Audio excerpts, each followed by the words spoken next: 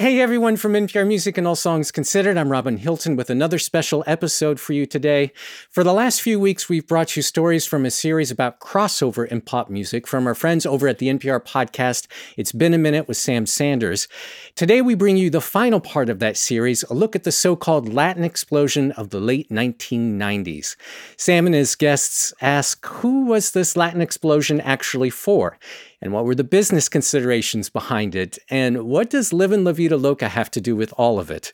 You'll find all that out in this episode from It's Been a Minute. And once again, here's Sam Sanders. Let's go back to February 24th, 1999. I can recall this night in detail because that was the night the Grammys were broadcast that year. And in terms of award shows, those 41st annual Grammy Awards had everything. This was the night Lauryn Hill won 5 Grammys, including Album of the Year, for The Miseducation of Lauryn Hill. Miseducation of Lauryn Hill. Lauryn Hill. An album that truly got me through high school. You know what? This is so amazing. I thank you, God. This was also the night that Celine Dion won Record of the Year for My Heart Will Go On. Near, far, wherever you are. Shania Twain and Alanis Morissette won multiple awards that night. And Aerosmith, yes, Aerosmith, they performed I Don't Want to Miss a Thing from the Armageddon soundtrack.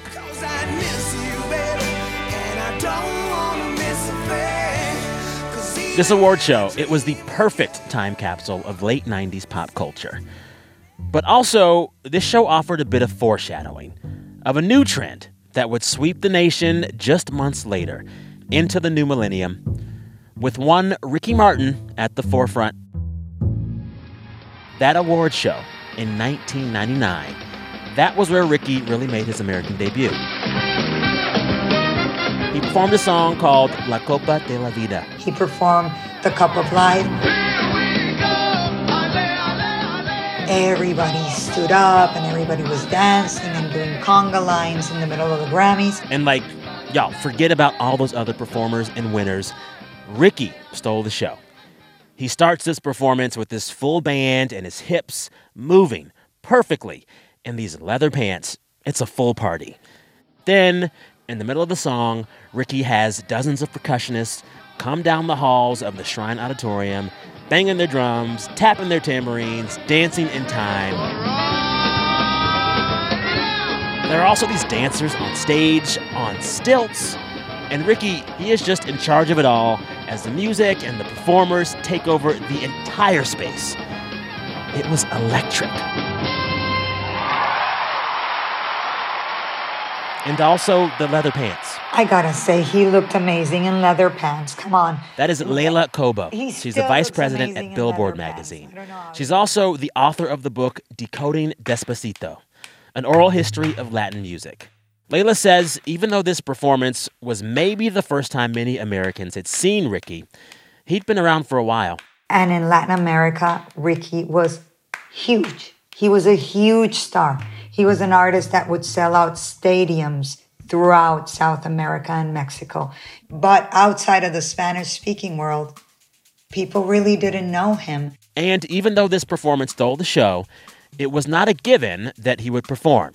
Tommy was very insistent that Ricky had to perform at the Grammys. Tommy, as in Tommy Mottola, the high-powered record executive who helped launch careers of people like his ex-wife, Mariah Carey.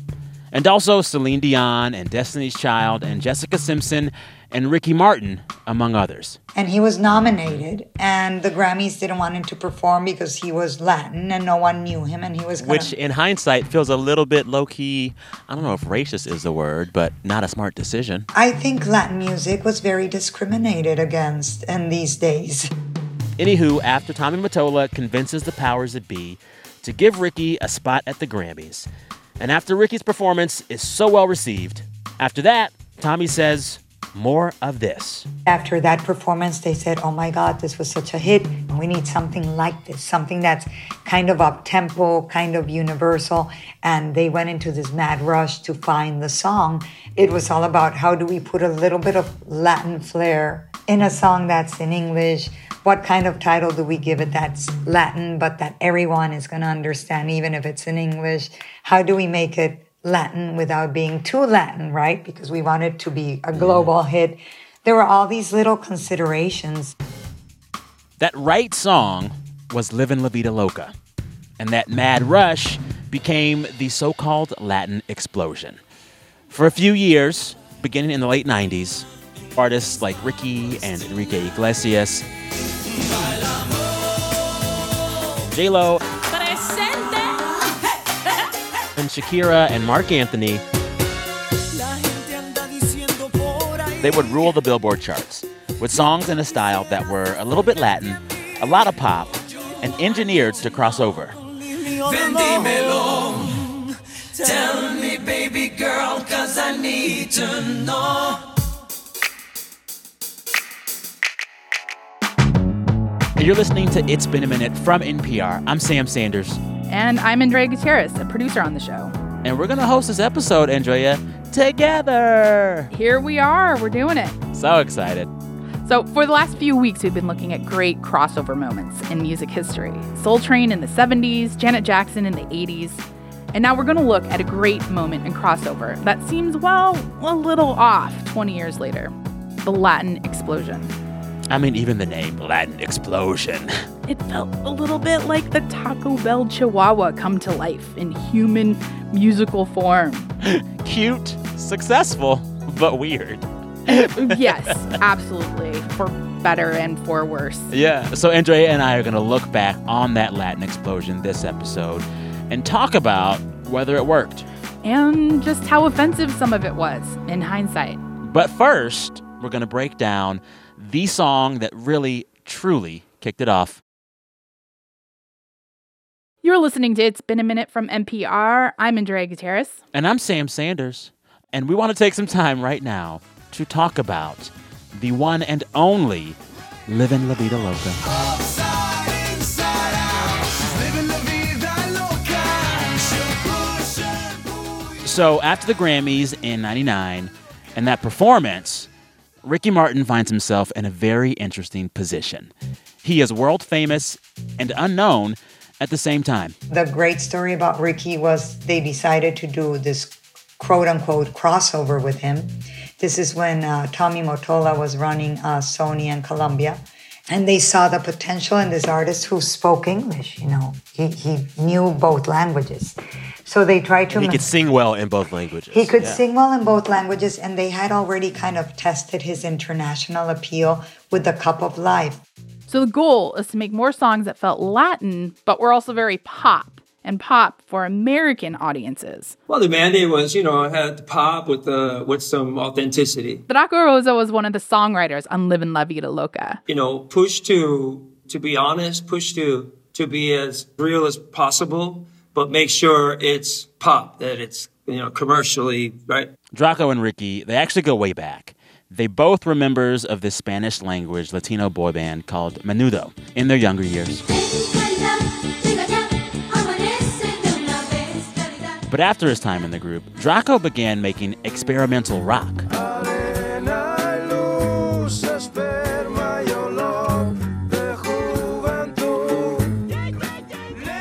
So when he and Ricky and others are told to come up with a hit, his influences are maybe not what you'd expect. Upside, inside out. It's like channeling Morrison. Jim Morrison of The Doors.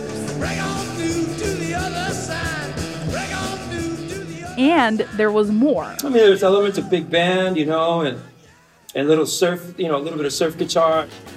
Fun fact, Paul McCartney's longtime guitarist played the guitar solo on the song.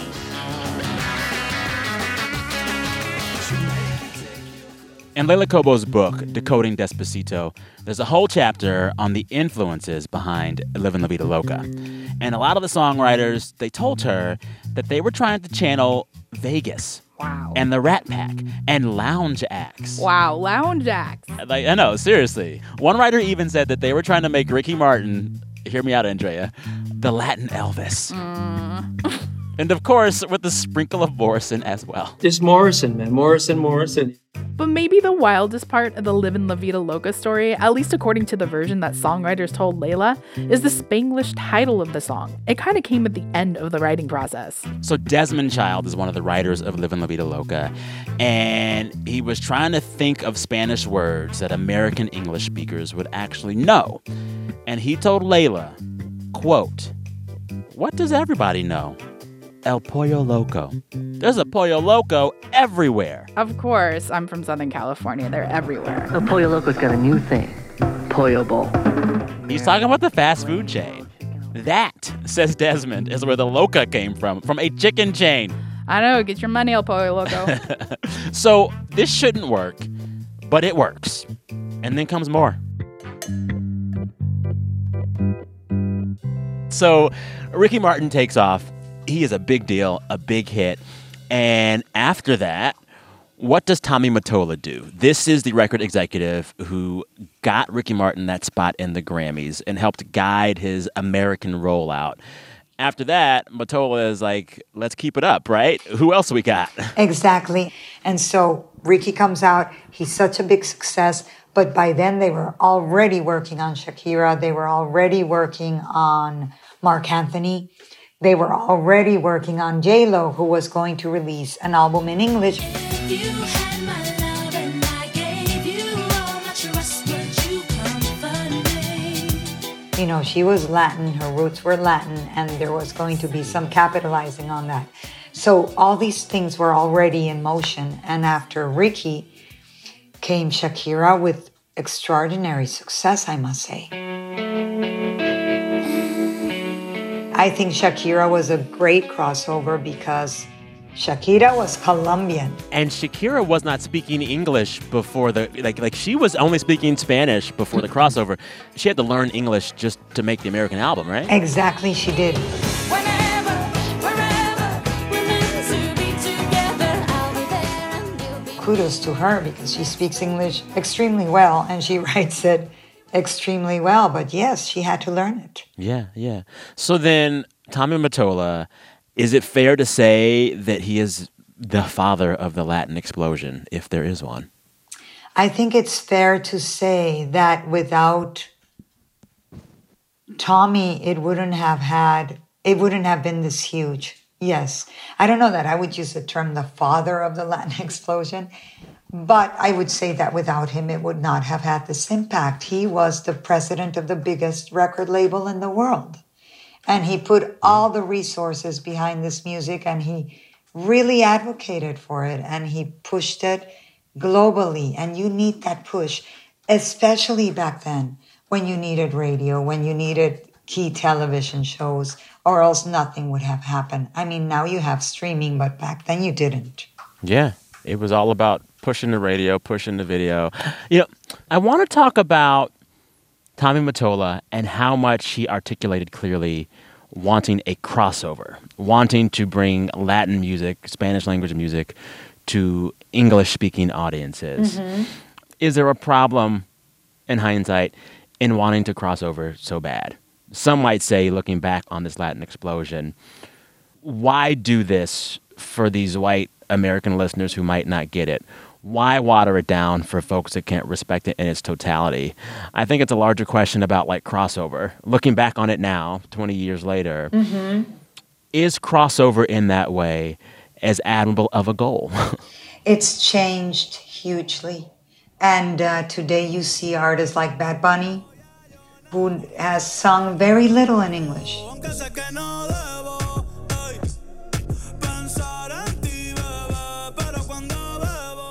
And J Balvin, Ozuna also.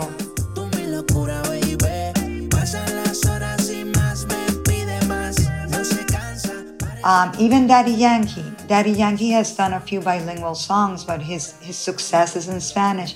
So today, it's not necessary because you have all these streaming service and it democratizes the experience. You don't have to wait for radio to play a song to discover it. But back then you did. And so you had Spanish language radio And those of us who were Latin and who were into Latin music and were going to Latin concerts, you know, I would go see Vicente Fernandez or Celia Cruz. Todo aquel que piensa que la vida es desigual tiene que saber que no es así, que la vida es una hermosura. Hay que vivirla. And there were 20,000 people in there. The place was sold out. Everybody was singing in Spanish. And you would say, oh my God, why isn't anybody talking about this? Yeah. Why is everybody talking about some alternative little artist who is selling clubs? And here I am going to arenas and there's 20,000 people and no one is talking about it simply because it's in another language. So I understand the need of some artists and some executives to say, you know what? We want the world to hear this. And the only way to do that is by singing in another language. So let's do it. Some people feel comfortable doing that. Some people don't. A lot of artists chose not to do it. Which one chose not to do it? For example, Maná, the big Mexican rock band. ¿Dónde estás, bendita? ¿Dónde te has metido? Abre un poco el corazón. And I have this very fresh in my mind because I had them in a panel. And Fer said that. Someone asked him about singing in English and he said, you know, I was never interested. I didn't want to do it. We felt that our essence as Maná was going to be compromised if we sang in a language that wasn't ours and that they don't speak well. Do you think, looking back, that any of the artists involved in that big crossover moment of Latin explosion in the late 90s, do you think any of them are second-guessing or regretting the crossover? Gosh, that's a good question. And saying, oh, I wouldn't have wanted to do it like that, you know? Like, I don't know. I've always wondered, is Ricky Martin still in love with Livin' La Vida Loca? I don't want to dare speak for Ricky or for Shakira. But I have to think that they do love those songs because after all, those were the songs that carried them all over the world. You know, I think, I sometimes think, wow, what it must feel like to have a song that's so global. Yeah. And I'll mention another song that's not from that time, Despacito with Luis Fonsi. Despacito, quiero respirar tu cuello despacito. Deja que te diga. I asked Luis when I spoke to him for the book, I said, don't you get fed up singing this song or hearing it? It's still, he said, absolutely not. He said, it's like I owe so much to the song. I can't be fed up with it. I can't be ungrateful to it. And I would imagine that they feel the same way. I can tell you that Shakira loves Whenever, Wherever. Okay, good. Because I do too, and I would be hurt if she didn't like that song as well. Okay, you know, speaking of Shakira, she's kind of on the tail end of the Latin explosion wave because she's breaking out in like the early 2000s. After her big moment, what happens to Latin music, Spanish language music in America in that first decade of the 2000s? You know what happens? It winds down. It was so frustrating. Everything seemed to retract a little bit. How did you feel watching that happen as someone who loves this music and covers this industry? Well, it was frustrating, and there's many things at play that went into that. You suddenly had music started to go digital, right? Here in the States, but in Latin America, that never happened because Latin America had a million issues, so it was really hard to download music legally. We didn't have an iTunes store. People didn't have credit cards to download massively. So this whole kind of digital moment, we lost it in Latin America. And as a result, all the record labels lost tons of money. There was rampant piracy. People were downloading music for free. And so the industry was very decimated in Latin America. And what this does at the end of the day is it affects talent development in Latin America, which is the big breeding ground for this music that eventually becomes so big. And so when those markets are hurting and when there's not money to invest in them and when there's not money to sign, then everything suffers. And I think that was part of the problem too. Thanks again to Leila Cobo. Her book is called Decoding Despacito, an oral history of Latin music. All right, listeners, stay with us. Coming up, Andrea takes over to share her lingering criticisms of the Latin explosion.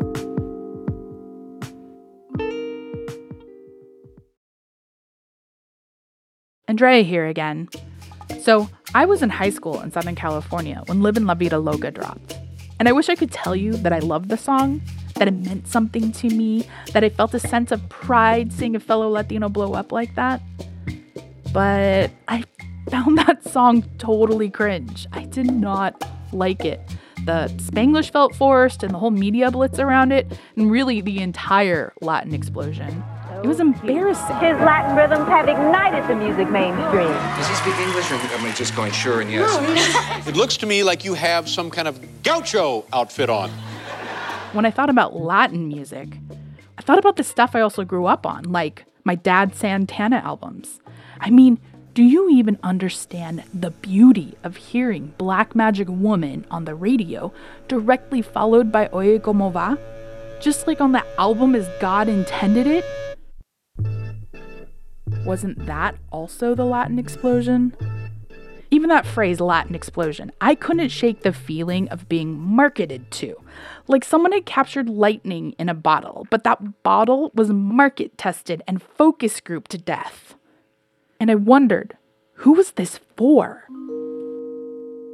Guillermo Gomez Peña, a performance artist, he put something into words I didn't quite yet understand at 18, from his commentary for NPR in 2000. What if this new Latino boom reflects accurately the superficial values and aspirations of a new pan-Latino community, much more eager to belong to the larger USA and much more willing to leave behind the unspoken pains of racism, the tribulations of immigration?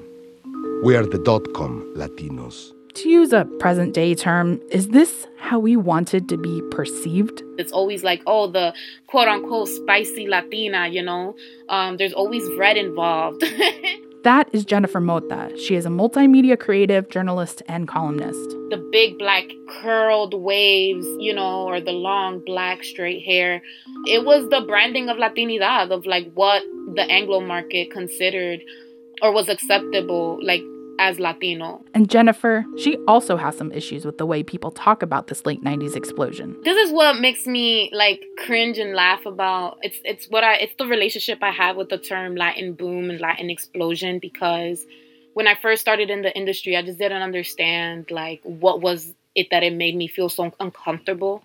And if it's really a Latin boom, like we've been Latin booming since like 60s, like we've always existed.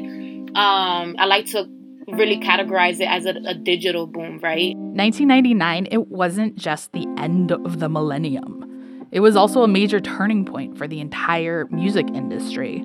The 90s saw a massive consolidation of record companies and then a shift to digital music. And the pop music of that Latin explosion, it didn't come from nowhere. Most of these genres are Black rooted. Like that's something that's been a huge topic and a huge frustration for so many Black communities. But I definitely see that quote unquote Latin explosion of 1999 as something that was part of a digital boom, but also like marketing wise, it was something that people started paying attention to. Like, okay, Latin America is pretty huge. We can profit off of it. But who gets to have that visibility? Who are the people we want in our spaces? What followed for the Latin music industry and for the artists, it set the course to reshape how all of us consume music today. So what does it mean when people say Latin music? This is like a term in the industry. You're talking about like pop music and different genres like reggaeton. But when we talk about Latin music, how would you define that? What do you mean? I look at Latin music as an umbrella term that is supposed to embody the various sounds that are created and are homegrown to different countries in Latin America. So I'm thinking bachata, merengue, salsa. I'm thinking, rancho norteño. I'm thinking like any sound that is made in Latin America. And I feel like today, somehow, when somebody says Latin, or sometimes when people coming from Anglo mentions Latin, they're thinking of like pop reggaeton. Si el ritmo te lleva a mover la cabeza, ya empezamos como es. Mi música no discrimina a nadie, así que vamos a romper. Con lo mío todos se mueven. AJ Callejero, he's lead global at YouTube Music. He says this all the time. Latin isn't a genre, you know? And that's part of that education that people constantly, especially Latinos in this space, have to work on in these spaces when you are the only Latino or Spanish-speaking person that understands the culture, because that's where some of the disconnect is, you know? There's a lot of people that create alternative rock. There's people that do rap in Espanol, R&B in Espanol. When we talk about R&B in Espanol, it's had such a hard time finding a space because systematically it was really hard to categorize R&B in Espanol. Es verdad que tu amor no tiene fin. En la realidad no hay separación de ti. And something as simple as the Latin trap movement, there was just that big confusion of R&B and Espanol being Latin trap. You know, Latin trap isn't supposed to be romantic. It's literally a reflection of what trap in US spaces means. It's about violence. It's about the hood. It's about the trap. It's about reflecting the societies that these rappers are coming from. So I feel like in terms of categorizing, there has been a lot of conflict. Mm-hmm.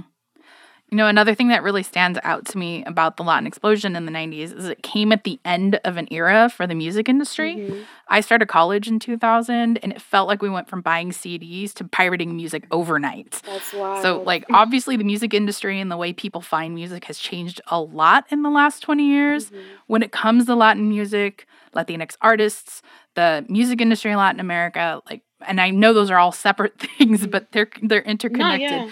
What has that shift looked like? So I feel like, you know, to your point, I like to really think of platforms like Spotify, YouTube, any digital streaming platform as something that really saved music for marginalized communities. Mm. And literally, like, right now, there's this huge fight against queer and female liberation right now in the Dominican Republic politically. And right now we have someone like Tokischa who is pro-sexual liberation. She speaks about sex super open.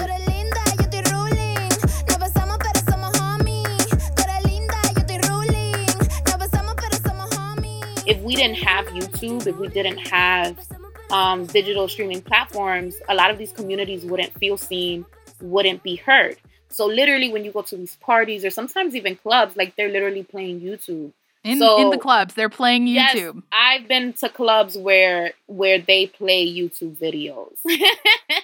Wow. And, you know, I feel like there is this big conversation about whether or not streaming has been good or bad for artists, but coming from a space where I've seen it do so much good for marginalized and ostracized artists and communities, I'm here for it. Like, you know, these artists don't have to depend on big labels, especially artists in the Dominican Republic who can't get a visa as easy as other artists in a different country. There, for so long, Dominican Dembow and our movement was so stuck in the rotation of just doing shows to make money within the country. And now we have El Alfa, who's literally doing a show in Madison Square Garden with no promotion, no marketing. Like, that speaks volumes to the power of streaming, to the power of organic growth that comes from it too. Vamos para Singapur. Vamos para Singapur. Vamos para Singapur. I feel like all of the Black artists I follow, and it's not because I'm here in the Dominican Republic, it's just like so much of Dominican Dembow is it's Black. It's Black music. It equates to Black joy. You know, so much of the Latin explosion in the late 90s was obsessed with the crossover hit. Mm-hmm. Have the changes in the industry since then and the ways people consume music now, do they change the need or desire to make a pop hit in the U.S. that's like palatable or understandable to white American audiences, English-speaking audiences? I think it's a business. I think it's strategy and business at this point. Since the 1990 quote-unquote explosion, right, Latinx explosion, we've seen so many different collaborations. We've seen, you know, one of the most recent, but not so recent, I think of Romeo Santos and Drake.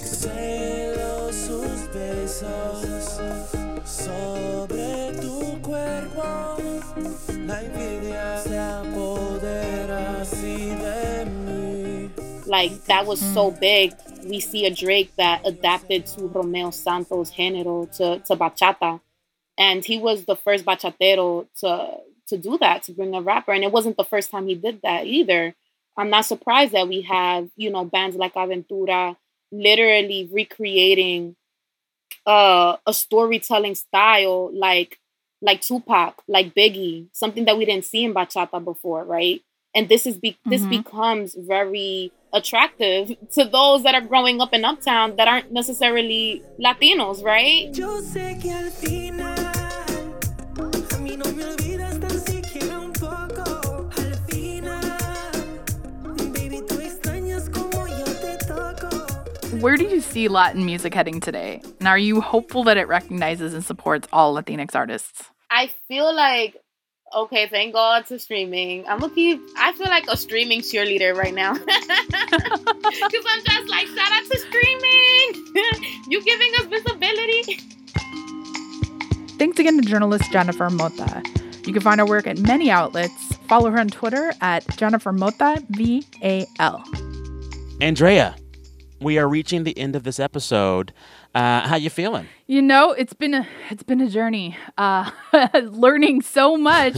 But man, Jennifer, She talks about visibility, and I have to say, visibility is not everything. It's not everything. I mean, I will say personally, I'm still stuck on El Pollo Loco. I'm gonna be stuck on that for the rest of my life.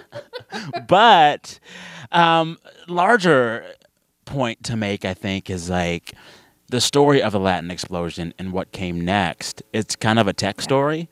Like, if the Latin explosion of the late 90s is one of the last gasps of a dying traditional music industry where a handful of executives control so much and can write the story, then I feel like the story of the dominance of Latin music now is a story of what happens when entire industries are democratized by the internet. And that gives a lot more visibility to Latin music and Latin artists. And that story, it sounds amazing on first read. But when you look at how streaming works, we know that a bunch of these artists end up getting like pennies for hundreds or thousands or more of streams. This market is democratized. These marginalized voices are visible, but it doesn't make the market fair. Yeah, I mean, it's not fair, but also, like, what is the alternative now? Especially after this pandemic year, in this pandemic we're technically still in. I mean, artists haven't been able to tour. That's how they make so much of their money these days, like live performances. And that leaves artists with those pennies from streaming. Industry will always find a way to control the means of production. Uh-oh, you took it to a place with that. I think what you're saying is, ain't nobody ever going to get as rich as Ricky Martin did that quick ever again doing music. It's not gonna happen. I think and if it does, it's going to be something new. It's going to be something maybe we don't see it yet. Maybe it's underway. I don't know. This episode is the third of our 3-episode series on major moments and pop music crossovers. If you haven't already listened to the other episodes, go back in your feed and find them. There's one about Soul Train, another about the Janet Jackson album Control. I cannot recommend them enough. This episode of It's Been a Minute was lovingly produced and co-hosted by Andrea Gutierrez. Fellow producers were Anjali Sastry and Liam McBain. Our fearless editor, per usual, was Jordana Hochman. For this one, we had engineering support from Leo Del Aguila, Peter Alina, Kwesi Lee, and Neil Tevault. Our researchers were Nicolette Kahn, Candice Vogt-Kortkamp, and Barkley Walsh. I want to give a huge special thanks and shout out to Felix Contreras and Ana Maria Sayre of NPR's Alt Latino podcast. Their help and insight has been invaluable in working on this episode and researching it. And of course, I recommend listening to their podcast as well. Honestly, I get so many music recommendations from them. So go listen to it. Yes. And listeners, as always, thank you for listening to us. Take care. Go find some good music and dance to it. I'm Sam Sanders. And I'm Andrea Gutierrez. Talk soon. I'm going to let my last word, Andrea, be the horn line from Suavemente. You would. That's the best song. It gets faster as the song goes by.